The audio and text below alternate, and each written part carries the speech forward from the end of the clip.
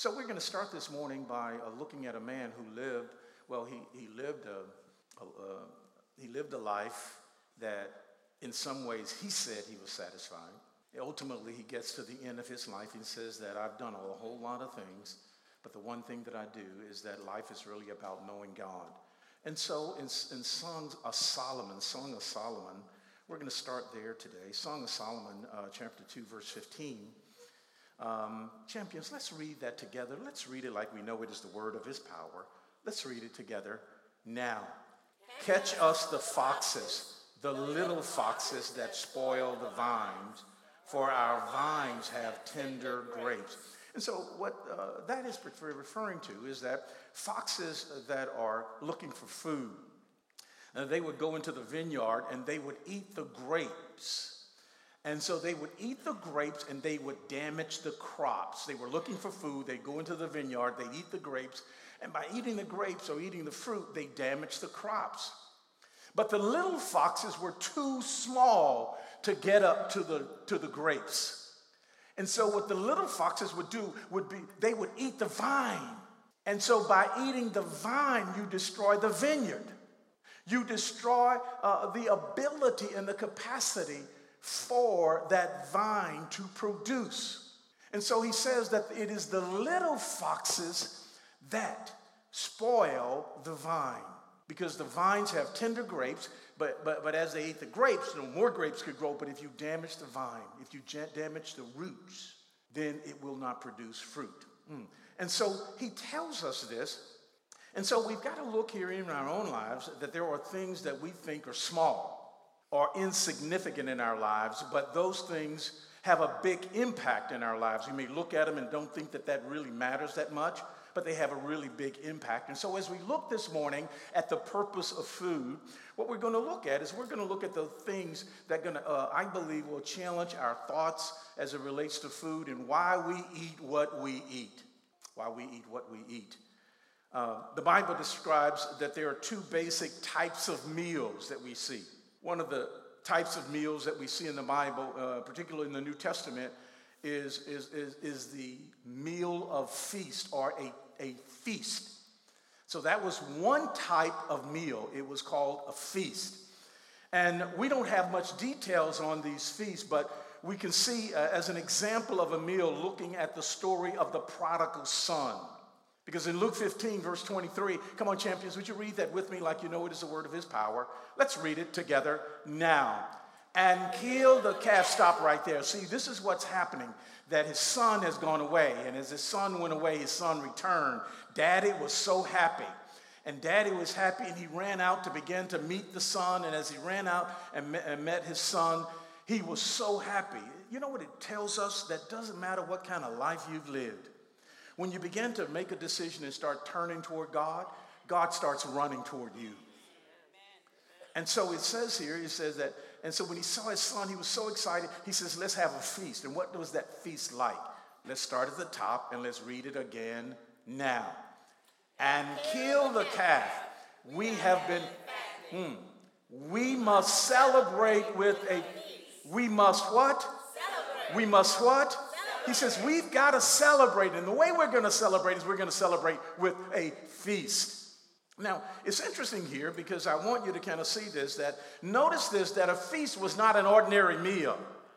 It was not something that they ate every day. It was something that they ate occasionally, and it was due to a celebration, something that was special. And so he says, kill the fatted calf.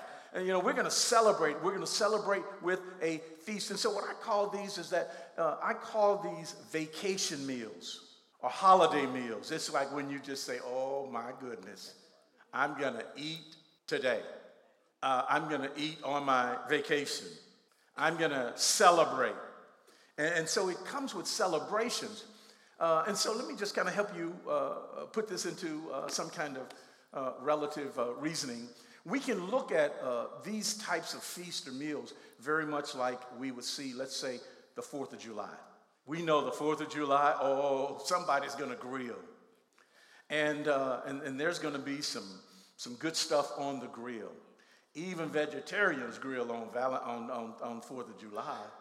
I mean, they put that meat on, those fruit or vegetables on, vegetables on the grill, and they like, ooh, I'm grilling today.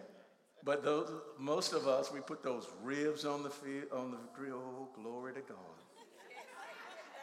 Sausages.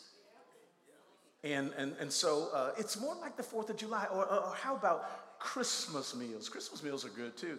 Christmas meals are wonderful. And you know what I love about Christmas meals is that typically in Christmas meals and the Christmas feast, typically you may stop by honey baked ham. But you know what? You may have ham and that meal, but you know what happens later that day. Ham sandwiches. What happens the next day for breakfast? Eggs and ham. And so we really do it right. But let me ask you to consider also another meal that we know we celebrate, and that's Thanksgiving. And this is like, I want you to look at the feast, these celebratory meals. They were very much like our 4th of July, our Christmas, or our Thanksgiving. And you can see there's a little bit of everything on the table at Thanksgiving. And you don't stop. I love Thanksgiving too, because you know what happens is that on Thanksgiving you cut the turkey, but you don't eat it all. So later on that evening you have what? Turkey sandwich. And then you get a little creative, and 2 days later you have turkey salad. The only thing you're going to throw away is the bone. And with the ham, you don't throw away the bone. You put it in the freezer until you cook some greens. Yeah, come on now. And you don't need ham hock, and you don't need turkey leg. You got a ham bone. That's good stuff. Somebody just got a recipe today. So notice that. Now, so you may eat the feast, but you don't stop right there. Why? What happens? Because you got to go to dessert. And what is Thanksgiving without old sweet potato pie? That's my favorite there, sweet potato pie. We got some people that can cook some good sweet potato pies. Gwen's favorite is pecan pie. She loves pecan pie. And then both of us love pound cake. So how can you do Thanksgiving without a little sweet potato pie? Some people say pumpkin pie, sweet potato pie. Pecan pie. And pound cake. And what do you get up that next day? Not only do you have a little ham and eggs, but you can also have a precursor to that. Coffee and pound cake. That's a celebration meal, right? That's a vacation meal. It's a holiday meal. It's not what you eat every day. Let's make sure we get that. These are called feasts in the Bible, and we can relate it to our Thanksgiving, Christmas, and 4th of July. It is not a meal that you eat when? Every day. The other type of meal that is recorded in the Bible is an ordinary meal, the meals that we would typically eat. And we eat those meals for necessary nutrients. And these are the meals that we would eat each day throughout the day. And Jesus was speaking to his disciples, and it was in Matthew chapter 15. And Jesus is speaking to his disciples, and as he's speaking to his disciples, he gives us a little insight on the purpose of food. Champions, let's read that together now. But Jesus wasn't finished with them. He called his disciples, and he said that for these people, let's keep reading. For 3 days now, they've been with me, and now they have nothing to eat. I can't send them away without a meal. They probably collapse. So notice this. He did not say that they have not eaten for 3 days. But what he did say is that they've been with me for 3 days, and now they have nothing to eat. And he's saying that if I send them away without getting a meal, they'll collapse on the road. So what do we see here? What's the purpose of food? What's the purpose of food? Food is to provide energy to your body so that your organs can function at its best level. That's the purpose of food. Food for health. Food that we eat is supposed to provide us energy for our bodies. Food that we eat is so that our organs can function at the highest level, the best level. And you know the spiritual definition of what that means is called regeneration. It means to be regened. But when we do not eat right, what we go through is a process of degeneration, where the cells that die off, they're replaced with inferior cells, which then now causes our body to deteriorate. So when we recognize then that God is saying that the food that you eat is to provide energy for your bodies. And we can see that so your organs can function well, but you know what happens? You start looking good too. You really do start looking good. And I'll give you a perfect example. You remember in the Bible tells us in the book of Daniel that Daniel began to have a plant-based meal. And as he ate, the Bible says that he was everybody else was drinking wine. They were just partying. They had the best of the meats. They were eating good. And so the Bible says, do not be drunk with wine. Because self-discipline, the Bible tells us, and when you do not have control over your own discipline, then you do things that are led by our adversary. And but notice this, that the people, the king's men, as he was training them, they were eating all the delicacies of the king. But Daniel and his boys, they says, let us have this meal.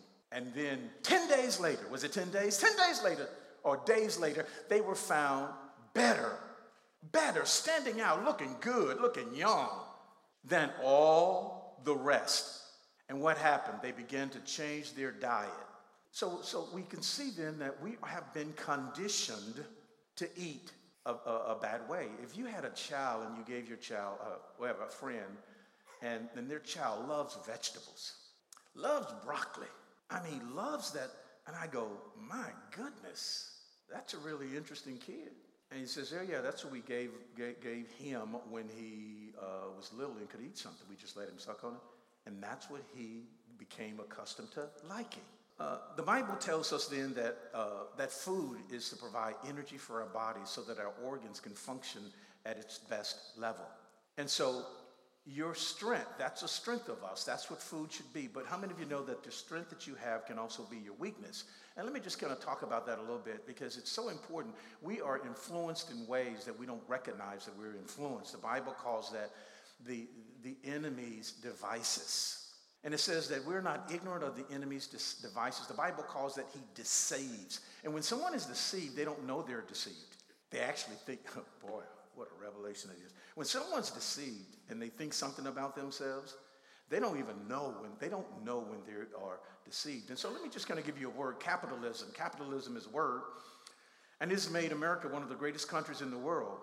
And so what happens is that as owners of business, what they do is that they want to make profit on their products.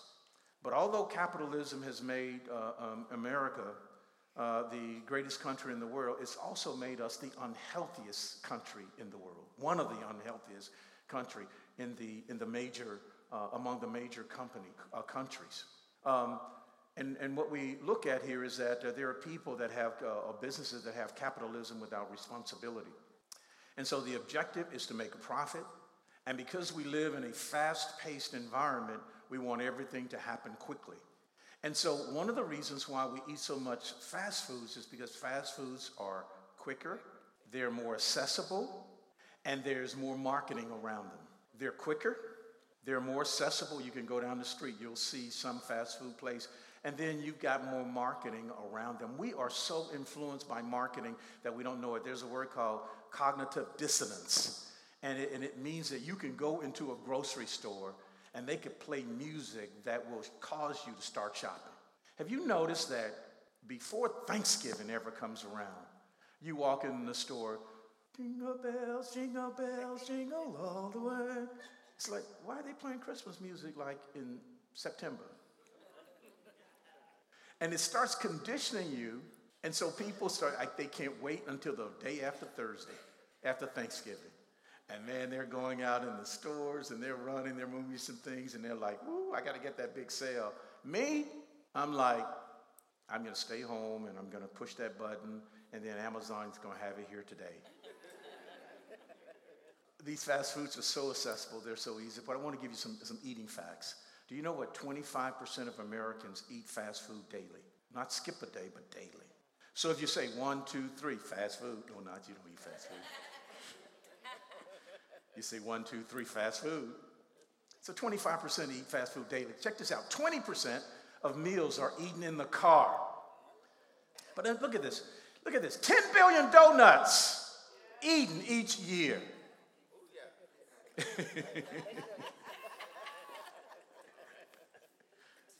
How many are you contributing to? And so I think the tragedy is even greater is because what we recognize is that fast food is cheap, it really tastes good, and it's convenient. And they know how to make it taste good. How many of you know you put butter on anything, it's good? I love. Woo. So fast foods are cheap, they taste good, and they're convenient. But let me just kind of share just a couple of things about you. Typically, it's a recommendation that we have 2,000 daily calories per day. And so what we do is we try to measure that. And in fast food, there are fast food places that make you think that they're restaurants, but they're really fast food places. And so, one of the things we love is we love Chick-fil-A. We love Chick-fil-A because, it's more healthier.